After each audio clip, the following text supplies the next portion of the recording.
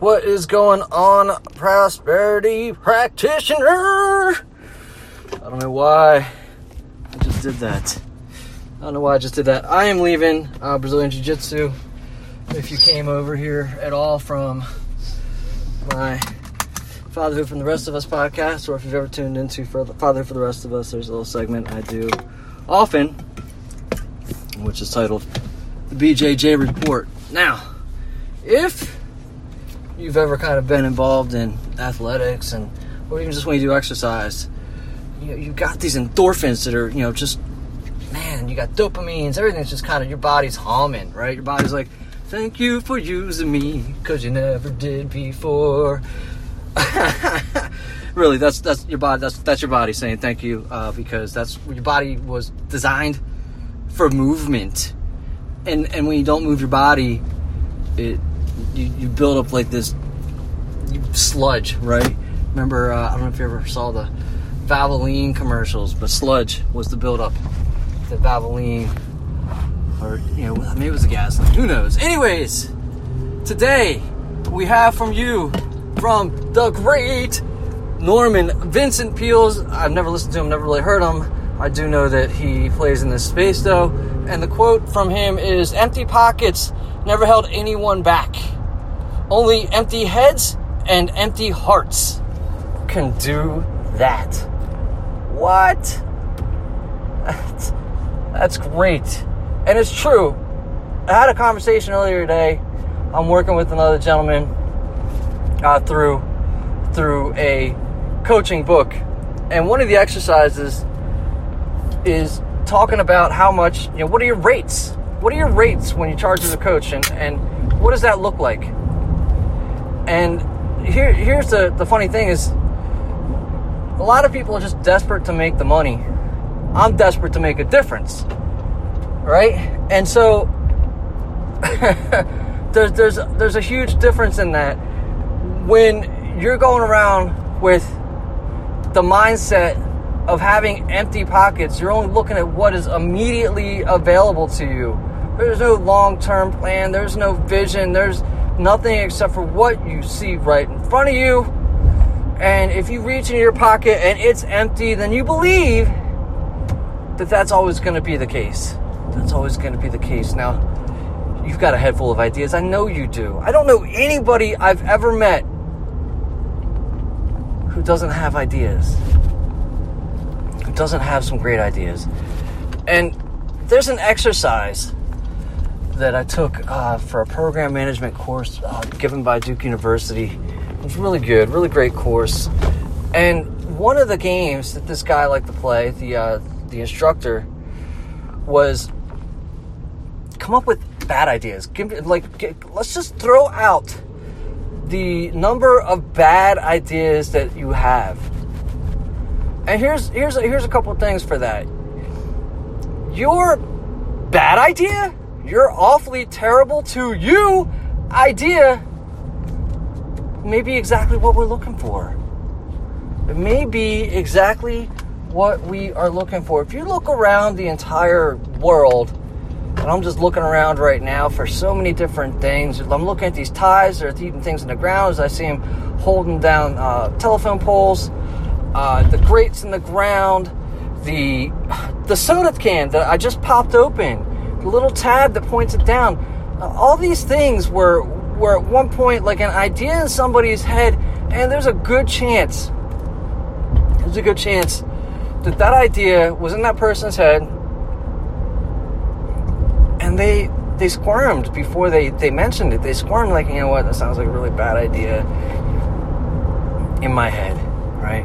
This is the only application I can see for this, and it's not going to be used for anything else. It may not even work for that, so it's a terrible idea, and I'm not going to say it. But finally, you get to such a breaking point, where you're like, nobody's saying anything at all. And just to break the ice, just to break the noise, you share your awful idea. You share your awful idea, and your awful idea is the soda can tab. Okay? Wow, that's a pretty that's a pretty awesome idea. You are keeping my seltzer and soda and beer and all the applications. You came up with that, right? You came up with this simple idea that's a part of something that at one moment seemed ridiculous. And I know that you don't have an empty head. I know that you are full of ideas. And every idea that you have, it is one step closer. It's one step closer to solving the world's problems, okay? Solving somebody's world problem for that day. How many canned goods are now available in so many different places and you know are helping in so many different ways that without some of those inventions, simple, seemingly maybe dumb ideas that have changed the world. How many? And so his exercise was basically to come up with a whole list of bad ideas, because once you get a couple of ideas flowing and you throw out one of your bad ideas, there might be somebody else in the room who's like, wait a second, there's something to that. What if we spin that just a little bit? What if we go 1 degree to the north? And if you're not familiar with the story, if you were to fly from LA to New York and you change that flight trajectory by 1 degree, you're not going to land in New York. So if you change one bad idea by 1 degree, you're in a different state of period. Okay? The second part about that is only empty hearts can do that. Empty hearts. When you are so defeated, when there's nothing left, when there's nothing left for you to give, when you feel like there's nothing left to live for, then yeah, nothing. That's the only thing that can hold you back. And if you've got a spark, if there is just a glimmer of something inside of you, there's something, a glimmer within your heart that has the ability to expand. It has the ability to expand just infinitely. And oddly enough, this is an exercise that I've done repeatedly as it's been presented to me through guided meditation in Headspace. In the creativity process, one of the exercises that Andy has you do is he has you imagine a tiny speck of light, super bright, and it's emanating from within you. And you breathe in, you breathe out, and you imagine this light growing in all directions until your body is consumed by the light. Breathe in, breathe out.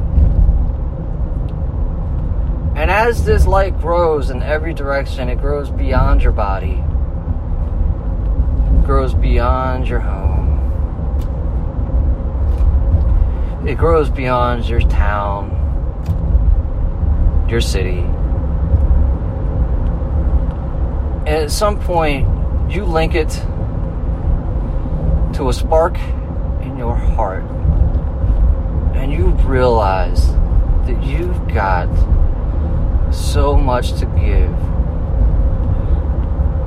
And you can imagine that light, that spark growing to the outer edges of the universe and beyond.